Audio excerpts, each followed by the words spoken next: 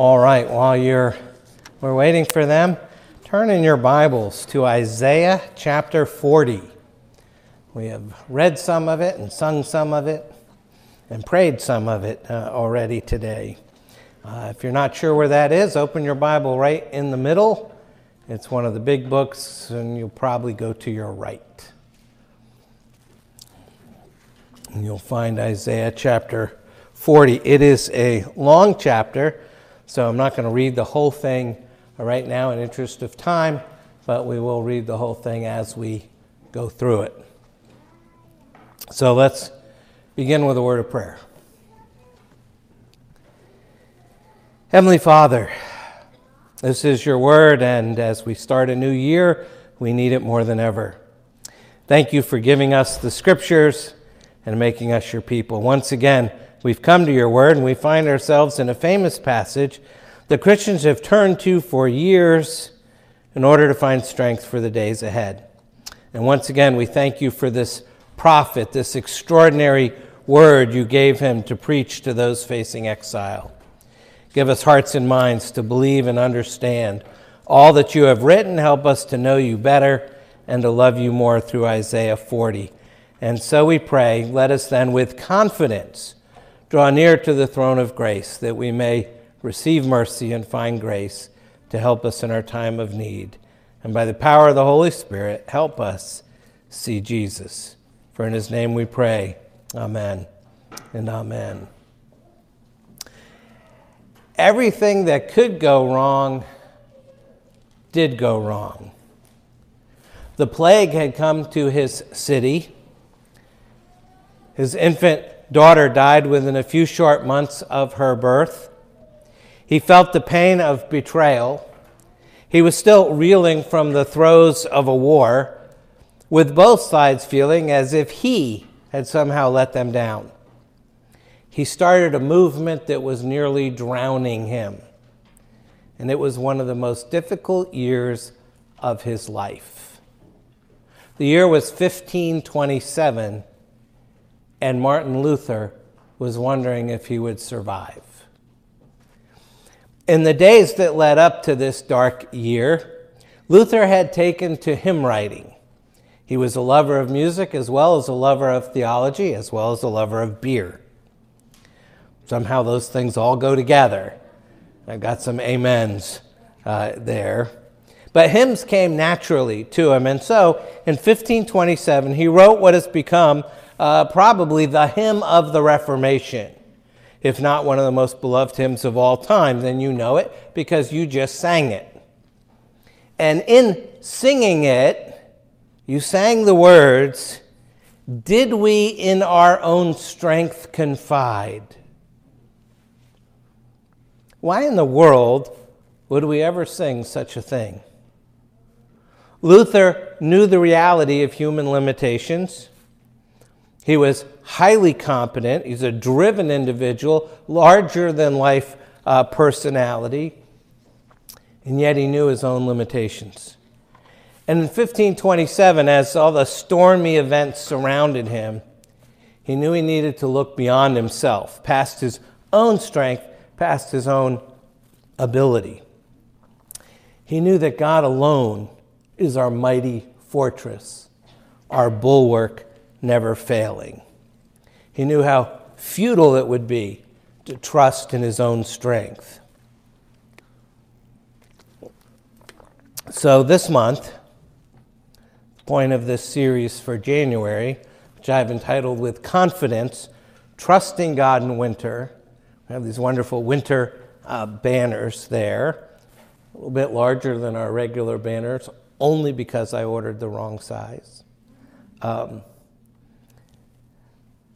But the point of the whole series is captured in this hymn, "A Mighty Fortress is Our God," by Martin Luther. The hymn is based on Psalm 46, which we're not talking about today. But that psalm thunders, "The God of Jacob is our fortress." That's not an abstract phrase, but it is very nuanced. This is the God of Jacob. Now we know Jacob. We know about Jacob. We know about the shortcomings of Jacob. We also know how much God cared for Jacob. And we read about God's tender care of Jacob. This is a God who sees, hears, knows, and cares. It's not some far-off, aloof God who doesn't know what's going on and doesn't care about people. The God who cared for Jacob is our fortress. So this phrase from Psalm 46 prompted Luther to think of all the benefits that belong to us, and he put them in his hymn. What do we have? The Spirit and the gifts are ours. Who is on our side? The man of God's own choosing. The Lord and Redeemer is on our side. Christ Jesus, it is He, are the reassuring words that flow from Luther's pen. Christ fights for us against our foes. Should we have confidence in the outcome? Of course, because the answer is clear. He must win the battle. What abides, what lasts, what stays, that word above all earthly powers, no thanks to them, abideth. In another hymn, Luther declares, I'll trust in God's unchanging word. It alone stands. God's word abides. Well, how about us? Well, we sing, let goods and kindred go, this mortal life also. The body they may kill. Easier sung than lived. But is it true? There's only one way in which it's still true. It's only true if God is our fortress and if God's truth abideth still. The words of the hymn are not simply hyperbole. Luther meant every word of every line. And the last line of Luther's hymn tells us what ultimately matters most. His kingdom is forever. That's the resounding truth that anchored Martin Luther in the storms of 1517.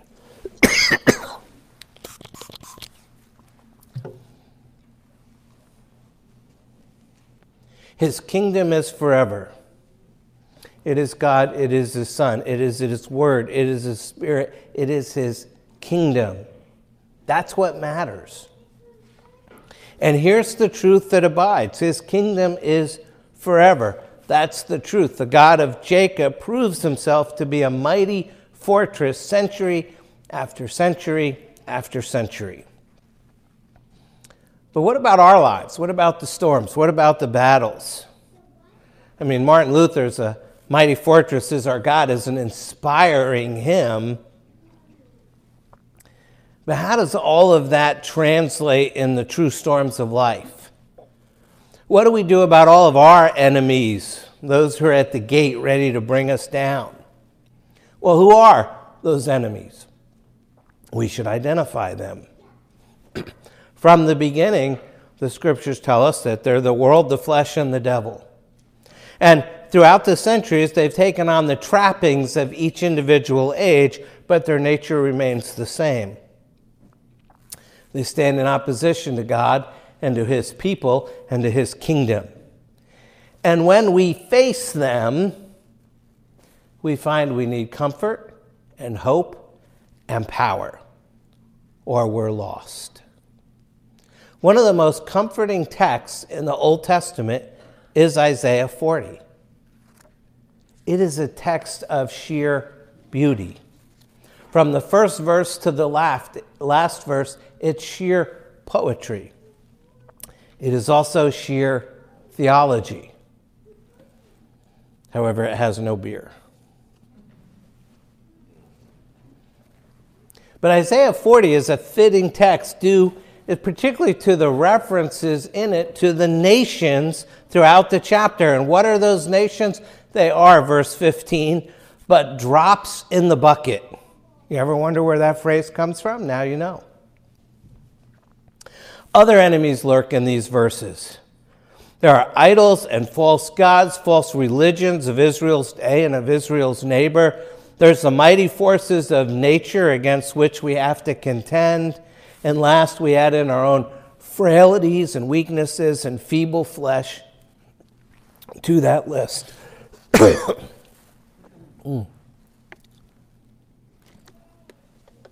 Forgot my tea today.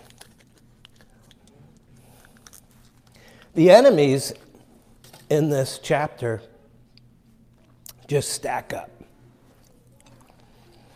And yet God is there at every verse, at every turn. And so there's a lot of lessons for us to learn from Isaiah 40. And the first lesson is that God's glory is our comfort. God's glory is our comfort. Now, if you have the outline, you'll see that's the first blank. Verses 1 through 11 read, Comfort my people, says your God.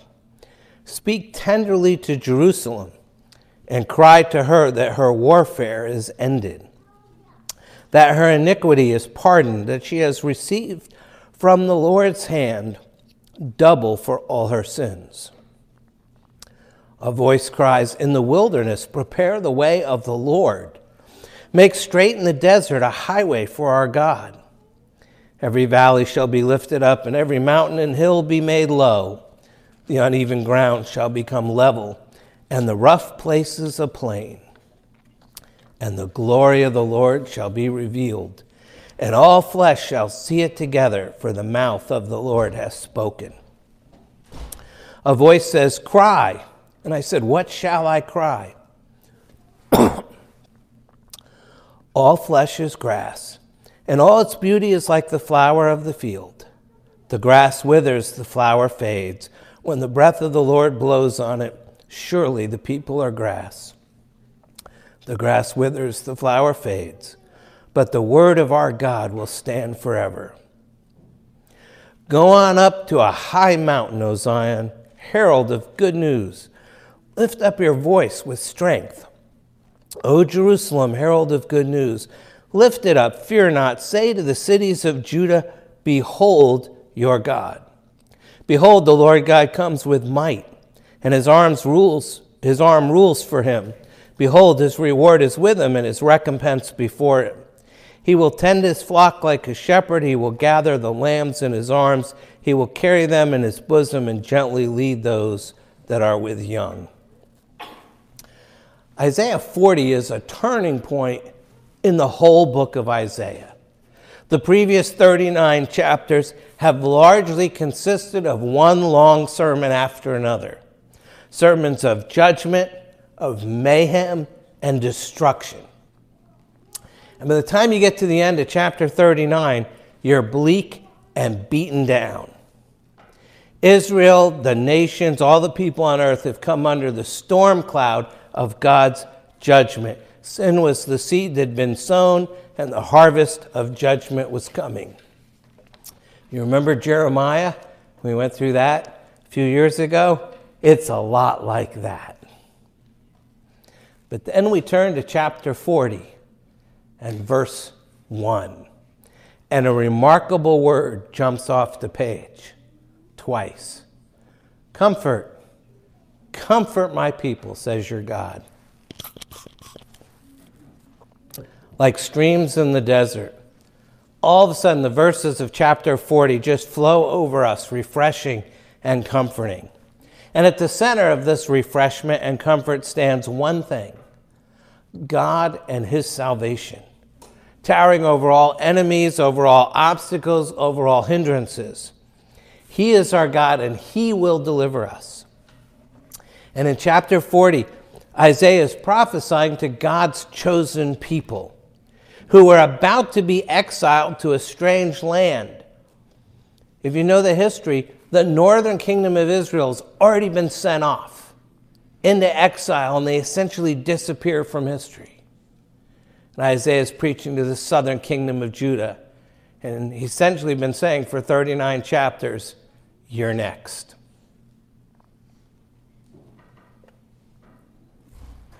He's warning them. Their homeland, the promised land, is going to be besieged and lay waste. Their holy city, Jerusalem, is going to become a pile of rubble. The temple would be laid out in ruins and destroyed. Isaiah 39 prophesies the exile. But then Isaiah 40 prophesies Israel's return to the land. It says that God, the good and faithful good shepherd, is going to scoop them up in his arms. He's going to hold them close, and he's going to carry them safely back to their land, back to their home. And this message of comfort is aimed directly at these people who are headed for exile. They haven't even gotten there yet. But they're going to get there.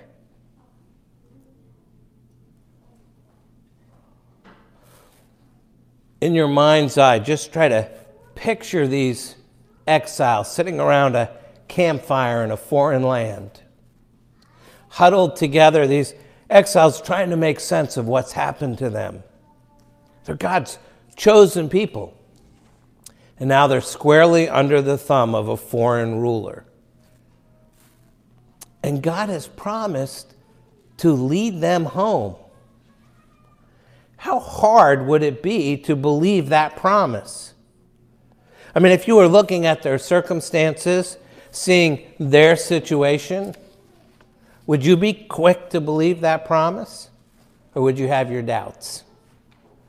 And that's why we need Isaiah 40, for what it teaches us about placing our confidence in God. Isaiah is writing a prophecy intended for a people who are about to be exiled.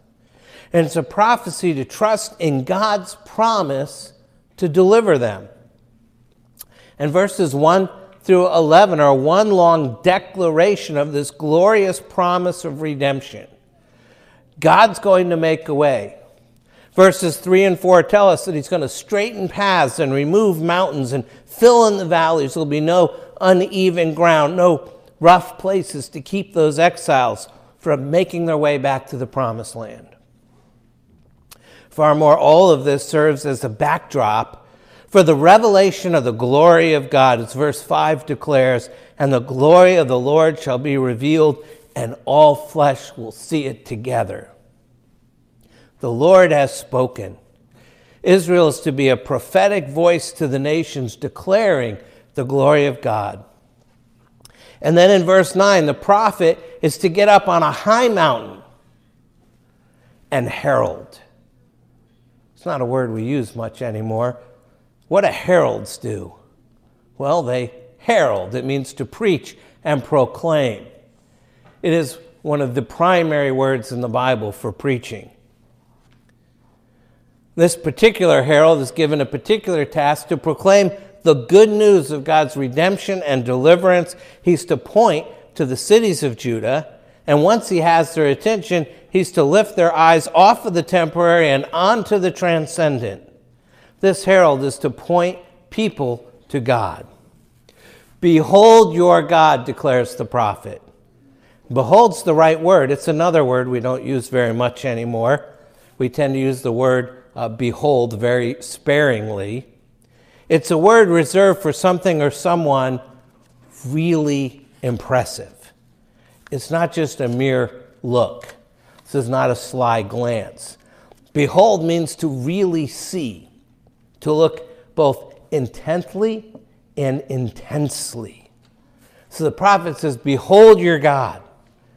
And we're to look at our impressive God. So what do we see as we look intently and intensely? Well, in chapters 1 through 39, we saw this whirlwind of judgment, thunderbolts clapping, lightning flashing, and that's the God we behold. But now consider this picture from verses 10 and 11. Behold, the Lord God comes with might, and his arms rules for him. Behold, his reward is with him, and his recompense before him. So you still have this picture of this mighty, powerful God. And then he says, he will tend his flock like a shepherd. He will gather the lambs in his arms. He will carry them in his bosom and gently lead those that are with young. It's a picture of tenderness, of the mighty God stooping low to gather us into his arms, to lift us up, to hold us close, to carry us all the way through his perfect plan of redemption. We see here a picture of the tender mercies of our God.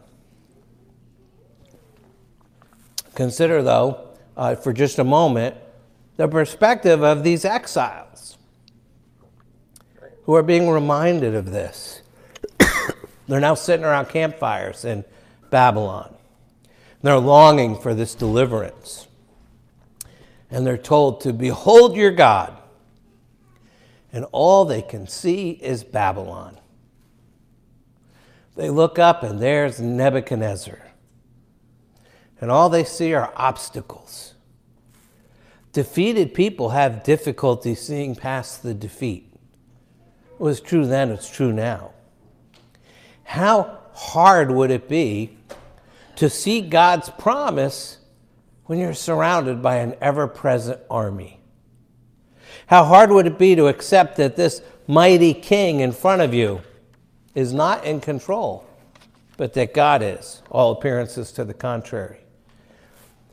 If we were in exile, far from home, would we have our doubts? Would we have full confidence in what God promises in these verses? I suspect that if we were honest in those quiet moments, those promises of redemption and deliverance and comfort would be met not with confidence, but with doubt.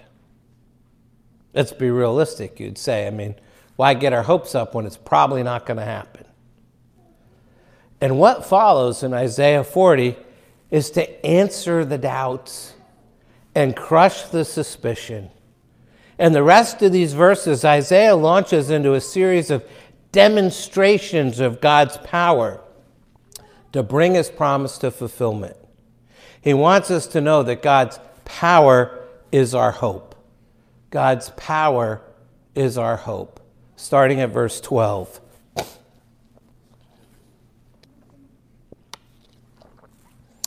Says, who has measured the waters in the hollow of his hand, and marked off the heavens with a span, and closed the dust of the earth in a measure, and weighed the mountains in scales and the hills in a balance? Who has measured the Spirit of the Lord, or what man shows him his counsel? Whom did he consult, and who made him understand? Who taught him the path of justice, and taught him knowledge, and showed him the way of understanding? Behold, the nations are like a drop from a bucket, and are accounted as the dust on the scales. Behold, he takes up the coastlands like a fine dust. Lebanon would not suffice for fuel, nor are its beasts enough for a burnt offering. All the nations are as nothing before him. They are counted by him as less than nothing and emptiness. To whom then will you liken God, or what likeness compare with him? An idol? A craftsman casts it, and a goldsmith overlays it with gold and casts it for silver chains. He who is too impoverished for an offering chooses wood that will not rot. He seeks out a skilled craftsman to set up an idol that will not move. Do you not know? Do you not hear? Has it not been told you from the beginning? Have you not understood from the foundations of the earth? It is he who sits above the circle of the earth, and its inhabitants are like grasshoppers, who stretches out the heavens like a curtain and spreads them like a tent to dwell in, who brings princes to nothing and makes the rulers of the earth as emptiness. Scarcely are they planted, scarcely sown, scarcely has their stem taken root in the earth when he blows on them and they wither, and the tempest carries them off like stubble. To whom then will you compare me, that I should be like him, says the Holy One? Lift up your eyes on high and see, who created these? He who brings out their hosts by number, calling them all by name, by the greatness of his might, and because he is strong in power, not one is missing. God declares his power to deliver in verses 1 through 11, and now God demonstrates his power to deliver in verses 12 to 26. Here we're shown the power of what God can do so that we can behold the glory of who God is. These demonstrations of God's power start with creation. In verse 12, we have seas, the expanse of the heavens, the earth itself, and the mountains. All of these put us in our place. Have you ever stood before the ocean waves? Watch kids as they play on the beach and the waves roll in and they get upended.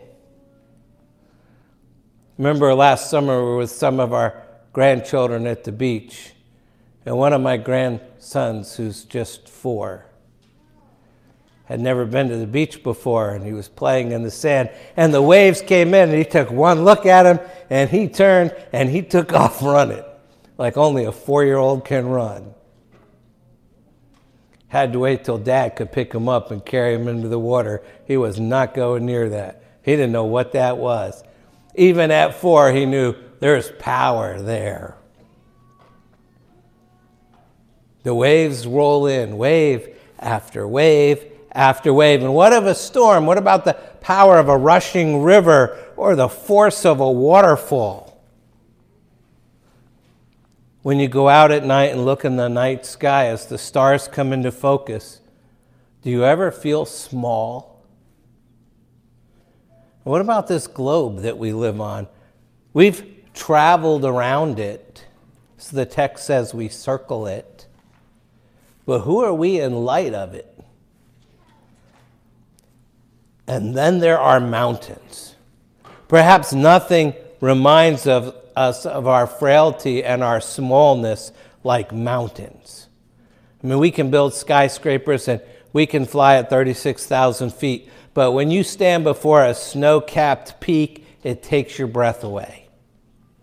Seas, sky, earth, mountains, all beautiful and glorious, and yet foreboding and terrifying at the same time. And as great as these things are, they are nothing compared to God. He holds the waters in the hollow of his hand. Sees the terrified ancient mariners. Remember Jonah? Last month, sees terrified, experienced sailors. Seas and mountains, the universe, God weighs those mountains in scales, verse 12. These are all transcendent things to human experience, and yet God transcends all of them. God is more powerful than creation, than the great and terrifying forces of nature. And so the first thing we see is God's power. The prophet then appears to move from discussing God's omnipotence, his being all-powerful, to his omniscience, his being all-knowing. The topic shows us that God's knowledge goes hand in hand with God's power. Look at verses 13 and 14. And now God is demonstrating his power over false gods and idols. In the Babylonian pantheon of gods, Marduk was the chief god, kind of like Zeus for the Greeks or Ra for the Egyptians. But Marduk's not the only god. There's other gods. And in the Babylonian understanding, Marduk would hold council. He'd gather the gods together and he'd consult with them and hear their particular expertise before deciding what to do. Now look at what God says in verse 14. Whom did he consult? And who made him understand? Who taught him the path of justice and taught him knowledge and showed him the way of understanding?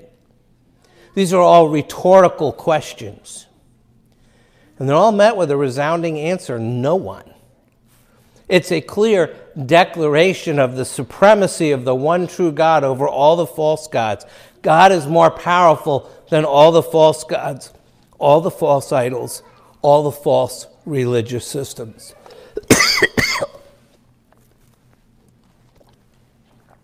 Now, in the ancient world, Common understanding was if one nation defeated another, then that meant the superiority of the victorious nation's gods over the gods of the conquered nation. So this is not a secular culture with a secular worldview. All these cultures are deeply religious. So it's not like Israel was religious and all the surrounding people were totally secular. They're all religious. There is no real secular culture in that day and time. Now, their religion was deeply flawed, but it was religious to the core. You think about it, all these people revered their idols. They worshiped false gods, often with an intensity. Sacrificed children to false gods and idols. Think about how much you believe, those of you that are moms, to walk up to a furnace and place your baby in it. That's an intensity of worship that we can hardly understand. They believed what they were doing. They thought they were doing the right thing. It's easy for us to look at them and say, how horrible. They thought that's what they were supposed to do. They're deeply religious. So they think if Babylon beats Israel, Babylon's gods are bigger and better and stronger than Israel's gods. So did Marduk beat Yahweh? The Bible says not at all. In fact, Israel's defeat doesn't signal any weakness of Yahweh. You see, earlier in Isaiah, the prophet was quick to point out there's a totally different dynamic at work here, that God had stayed his protective hand so that Babylon would be his instrument in bringing judgment against his people. And why did God judge Israel? Because they'd broken his covenant. God promised them that if they kept the covenant, he would bless them in the land and prosper them. But if they broke the covenant, they would incur curses. So you have blessings and curses, the end of Deuteronomy. Obey me, you're blessed. Disobey me, you're cursed.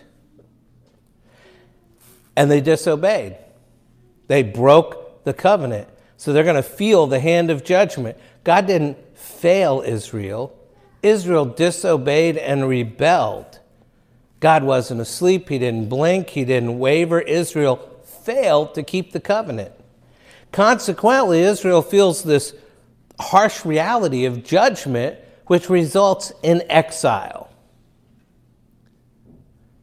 Nevertheless, the question has to still linger in the minds of these exiled Israelites.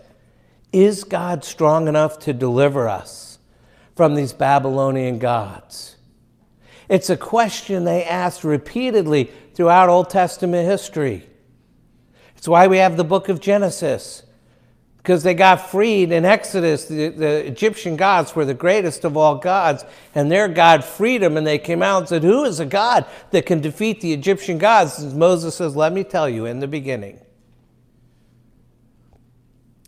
Genesis was written to answer that question. Who is God? Who is this amazing, all-powerful, all-knowing God? And somehow Israel keeps forgetting him. And now we're hundreds and hundreds of years later, and they've forgotten him again. And God shows up. Is God strong enough to deliver us from the clutches of the Babylonian gods? Absolutely.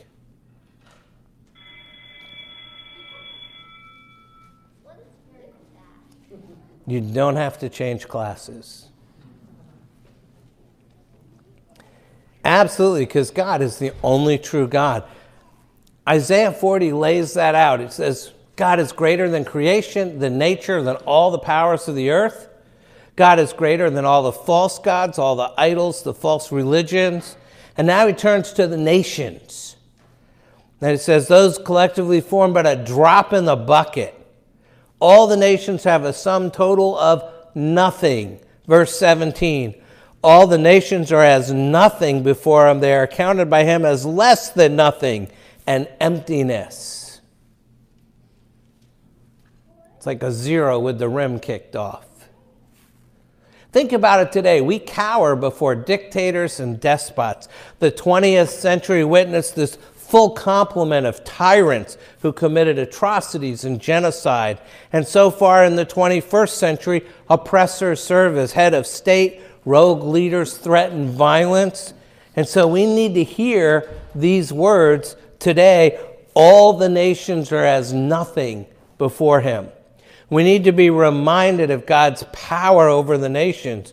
If all we see is what is in front of us, we can easily fall into despair and doubt. So we need spiritual sight.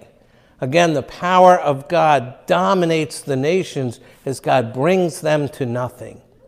The case has been made, God's glory has been declared, and in God's glory we find comfort. God's power is now demonstrated, and in God's power we find hope. And finally, we see that God's greatness is our strength. God's greatness is our strength. Verse 27. Why do you say, O Jacob, and speak, O Israel? We just sang these words. My way is hidden from the Lord, and my right is disregarded by my God. Have you not known? Have you not heard? The Lord is the everlasting God, the creator of the ends of the earth. He does not faint or grow weary. His understanding is unsearchable. He gives power to the faint, and to him who has no might he increases strength. Even youth shall faint and be weary, and young men shall fall exhausted. But they who wait for the Lord shall renew their strength. They shall mount up with wings like eagles. They shall run and not be weary. They shall walk and not faint. Those who wait for the Lord shall renew their strength. They shall mount up with wings like eagles. They shall run and not be weary. They shall walk and not faint. And yet, doubt remains. Verse 27, he's answering, why do you say, O Jacob, and speak, O Israel, my way is hidden from the Lord, and my right is disregarded by my God. The prophet anticipates the doubt. It's one thing to hear these grand statements regarding God's power, but then wonder, does God notice me? Will his omnipotence reach down to my day, my challenge, my fear, my doubt? First, it's amazing this question is even recorded. I think that's telling in and of itself. Because it's hard to live in between the promise and the fulfillment of that promise. And it's natural to ask, does God notice me? We usually don't admit that we ask such questions. Okay, you should have made it to the next class by now. We usually don't admit that we ask these kinds of questions, and we rarely ask them out loud. But we do ask them. Does God notice me? And to answer it, Isaiah brings one final demonstration of God's power. Like a good storyteller, he saves the best for last. And the final demonstration of God's power is that God demonstrates his power in the lives of God demonstrates his power in the lives of his people. Ultimately, God not only demonstrates his power, but he delights to do so in the lives of his people. This is our confidence in God. He delights to save us, to help us, to strengthen us, and to comfort us. And in our desperate state, when we've reached our limits, when we're finally ready to see the one thing that we should have focused on all along, we see here at the end of Isaiah 40, first we see our weakness is on display. We're weary, we faint, and then God's strength is greater still. The Lord is the everlasting God, the creator of the ends of the earth. He does not faint or grow weary. God's strength stands in clear contrast to human weakness, and we admit with Luther and his hymn that our striving would be losing. And gently the prophet tells us to wait on God, for the Lord renews our strength. When the prophet says wait, he uses that word a lot in the book of Isaiah. He's telling us to stop, to pause, not to rely on ourselves or on our plans or on our schemes. Waiting means to get out of the way and just stand back and wholly trust and rely upon God. And those who wait on the Lord are promised that God will renew their strength. And the prophet highlights and expands that promise. He uses 3 metaphors as illustrations in verse 31. But those who wait on the Lord shall renew their strength. They shall mount up with wings like eagles. They shall run and not be weary. They shall walk and not faint. Isaiah uses these 3 illustrations to demonstrate how fully God's strength renews us. And they drive home the point of God's power. Now, initially when you look at it, you think he's got it backwards. We should reverse the order. It's kind of anticlimactic here. Because I'd rather fly like an eagle than run. And surely I'd rather soar through the air than walk. And yet Isaiah used walking as sort of the culminating illustration. And I think he got the order right. I think it's spot on. The soaring and the running and the walking are all metaphors. So let's carry them through, because seldom do we need such bursts of strength to fly like an eagle. And occasionally we need to run, but we walk constantly. Walking is rather mundane. You might even use the word ordinary. And so it's in the ordinary that God meets us. God meets us in our everyday, boring, ordinary, mundane tasks, and in the momentous occasions, and everywhere in between. There's nothing we do that's too little, and there's nothing we do that's too big for God to work in our lives and strengthen us. It's in the activities and events of our lives that God shows himself and proves himself able. And in all the activities and events, God is demonstrating his power in and through us. God delights to demonstrate his power in the lives of his people. Not just on the big events and not just on the great days, but in the everyday, ordinary, boring, mundane, it's time to take the trash out again kind of day. And as we live between the promise and its fulfillment, we wait. And as we wait, we find our power in God. And so we can be confident. Is our situation as bad as Israel's was, as they sit at that campfire under a foreign oppressor with a promise of deliverance generations away? Most of the people around that campfire don't go back to Israel. Their grandchildren and great-grandchildren are the ones that go back to Israel. Have we developed the habit of claiming God's promise for our children and grandchildren and great-grandchildren?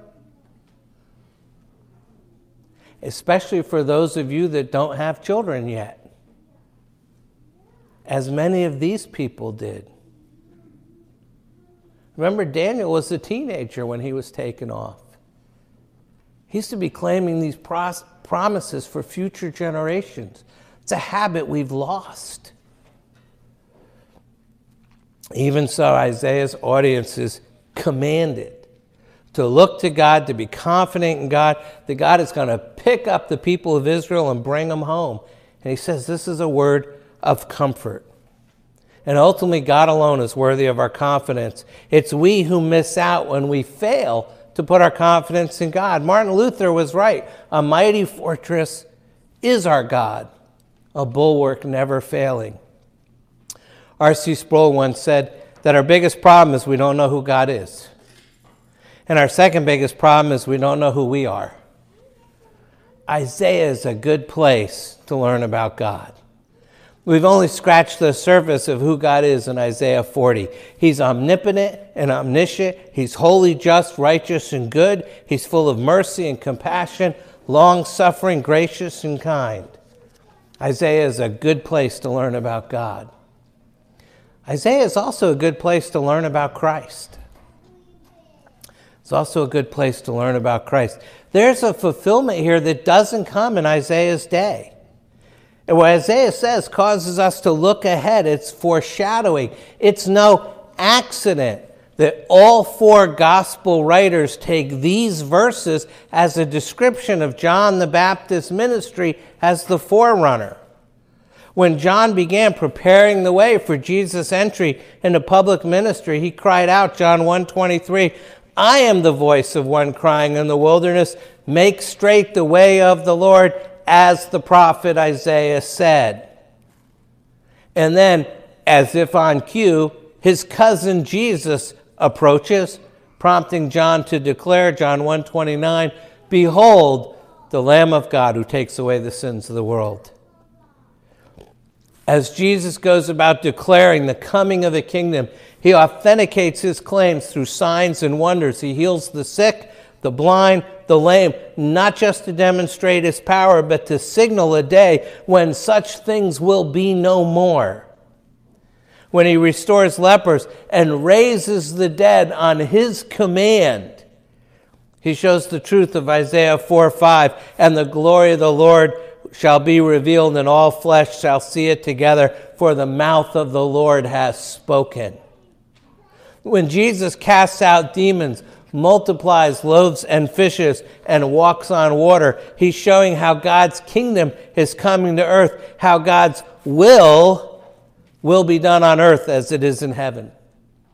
He is giving people a foretaste of the day when all that exists is God's kingdom, because the new heavens and the new earth leave no room for pain and sorrow. Ultimately, the deliverance that Isaiah describes in chapter 40 owes everything to Christ. And one of the hardest verses in all Scripture is found a few chapters later in Isaiah 53. You know why God ultimately fulfills his promise and demonstrates his power? It's because of Christ. Do you know why we can run and not grow weary, and we can walk and not faint, and we can soar like an eagle? Because there was a time when Christ could not walk, and he fainted under the weight of his cross, and he took upon himself our sin, our unrighteousness, our weakness, our frailty, our inability. Do you feel the weight of Isaiah 53:10? Hear those devastating words from the beginning of that verse. Yet it was the will of the Lord to crush him. As we think of the beautiful words of Isaiah 40, we know they're true because of the horrific words of Isaiah 53. There is one who did faint for us. There is one who was crushed for us. And God in power raised him from the dead. The ultimate demonstration of the power of God is on the cross and at the empty tomb. Because of that demonstration of God's power on the cross and in the resurrection, we are his people. As Psalm 95 says, "O come, let us worship and bow down. Let us kneel before the Lord our Maker, for he is our God, and we are the people of his pasture and the sheep of his hand." Isaiah 40 wants you to know this is our God. In him and him alone we put our confidence. Does God notice me? The heart asks for God to give an account. And his reply is his presence. His reply is his glory. His reply is his power. His reply is his greatness. God is his own answer. Think about that. You need to pray. Take a moment to do that, and then I'll close.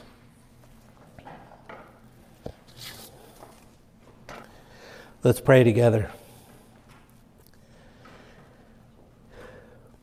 Our Lord and our God, thank you that you have spoken to us by your Son. Open our eyes that we might see our sin and then see our Savior. We thank you for these words of Isaiah. We are people in exile who need to believe your promises, and you provide the fulfillment of those promises with your presence and by showing us your glory and your power and your greatness. We praise you that you are not like us, but you are the mighty God. We praise you that in Christ you have come and entered into our weakness and sorrow and suffering and bore our sin and died our death and paid our debt. So let us then with confidence draw near to the throne of grace, that we may receive mercy and find grace to help us in our time of need. Forgive us for looking everywhere but Christ to find the comfort, hope, and strength that we so urgently need in these dark days. Rivet our gaze on Christ. Help us to behold our God in this new year, for we ask these things in the name of our Lord and Savior, Jesus Christ, who lives and reigns with you and the Holy Spirit, one God, now and forever. Amen.